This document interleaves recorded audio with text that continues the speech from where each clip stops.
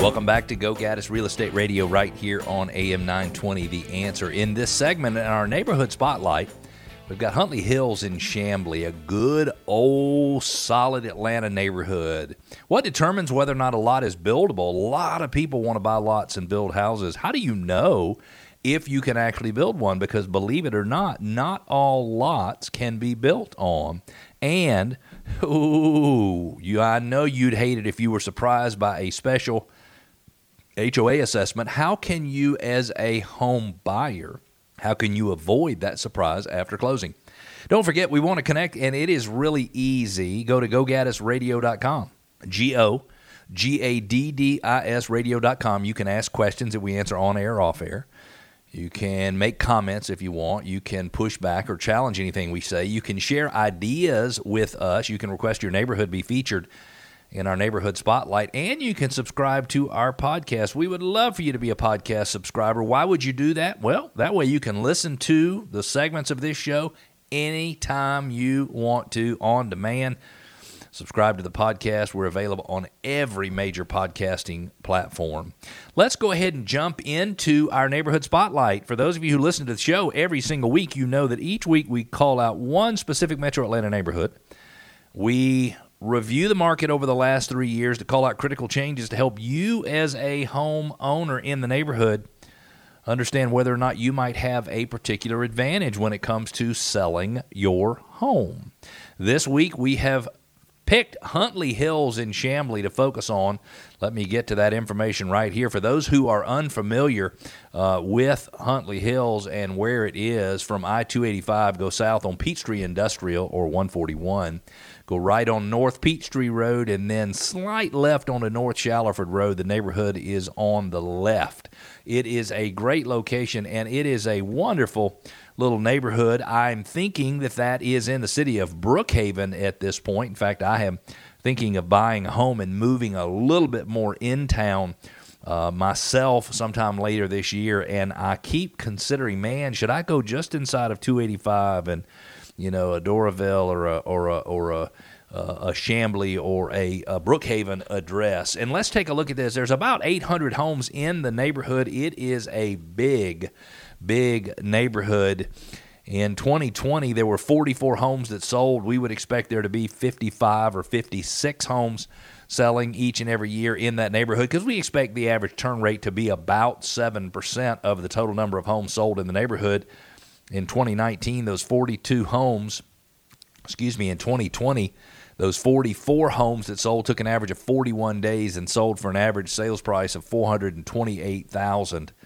They range from a low of $275,000 to a high of $649,000, and homes that sold were discounted by the seller 1.6% to get a buyer to go under contract. The sales price increased $50,000 from 2020 to 2021, when the 45 homes that sold in 2021 that took an average of 26 days to go under contract, again, sold for $477,000. They went from a low of $280,000 up to a high of $852,000, and sellers decreased the price of their house or negotiated 0.3%. They almost sold them for full price in 2021. In 2022, sales slowed drastically. 27 homes sold in the neighborhood. They took 23 days from listing to contract. The average sales price went up, let's just call it $75,000, from $477,000 up to $553,000. That is a big increase year over year.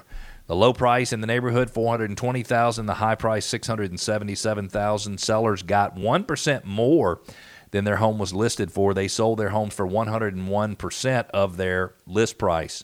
There are currently 3 homes available for sale in the neighborhood. The average list price is $636,000. Those range from a low of $589,000 to a high of $674,000. And there is 1.33 months worth of inventory. How do we determine that? Well, we know 27 homes sold in the neighborhood over the last 365 days.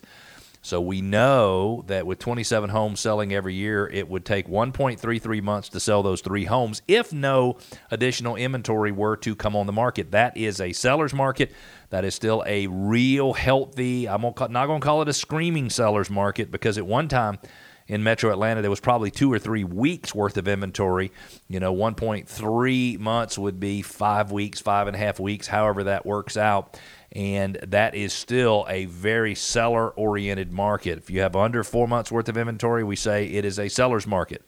4 and 5 months worth of inventory, we say it is a balanced market. More than 5 months worth of inventory, we say it is a buyer's market. Those 800 homes were worth in 2011 on average $200,984, so $201,000. In 2022, those houses on average are worth $553,000, which means those 800 homeowners have additional homeowner equity of $282 million.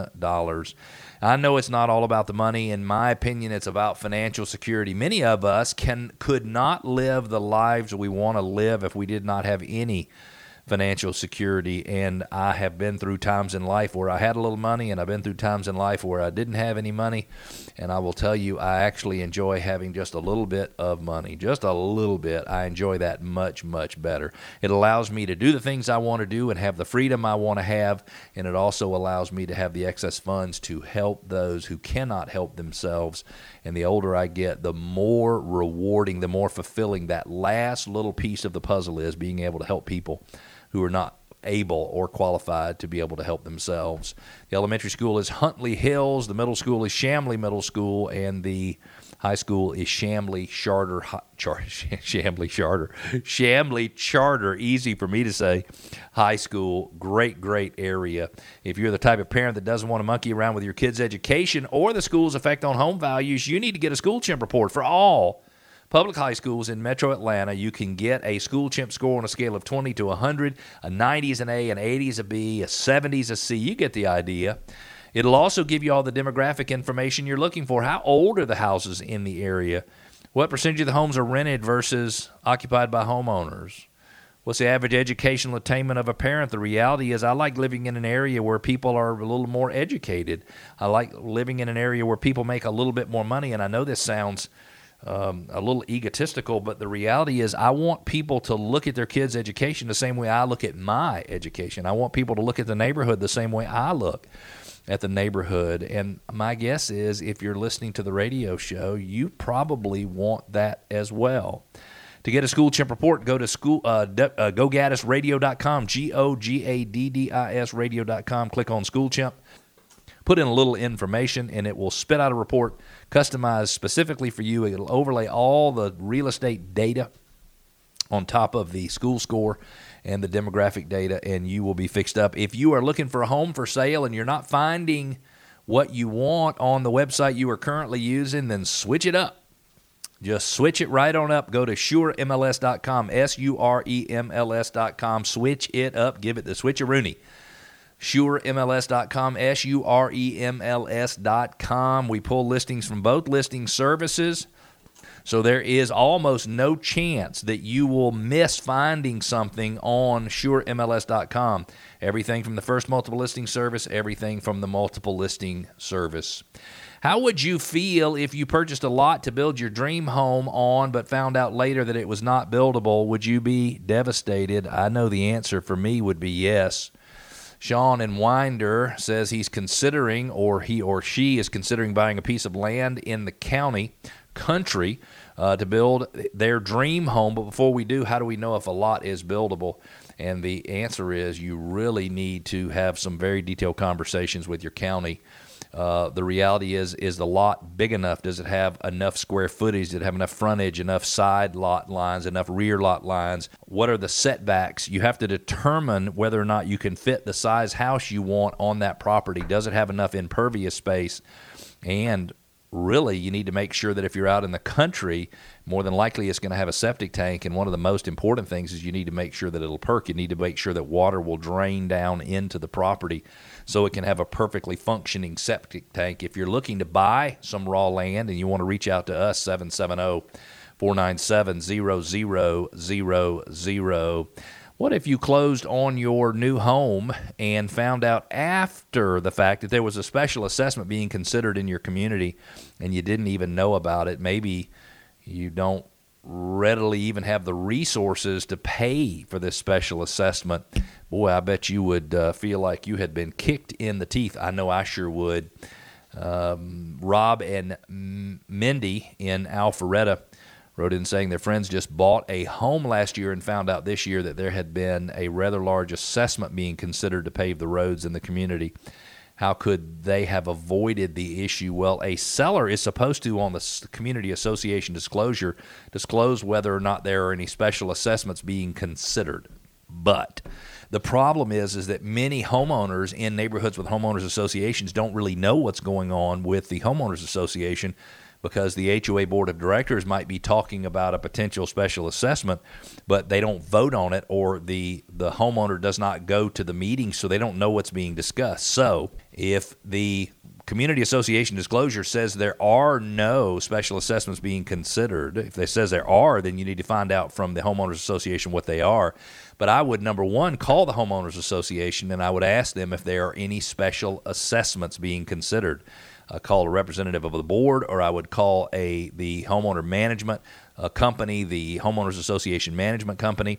And to be honest with you, if I really, really, really wanted to know whether or not there were special assessments being considered, I would ask for copies of all of the board meeting minutes, the HOA board meeting minutes over the last year, because anything that's discussed in those HOA meetings is supposed to be recorded in those meeting minutes. If you bought your home anytime in the last year, make sure you file for homestead exemption. Go to GoGaddisRadio.com, click on homestead exemption. It will have the questions you need to ask yourself and specific instructions for filing in every single county in Metro Atlanta. I believe the deadline is March the 15th. I said I was going to get that information during the break before the fourth segment, and I totally forgot. I promise you I will get that information for you, Atlanta. We appreciate you listening to another week's edition of Go Gaddis Real Estate Radio. We'll be back next Saturday at 9 a.m., and we look forward to talking to you then. Have a great week, Atlanta.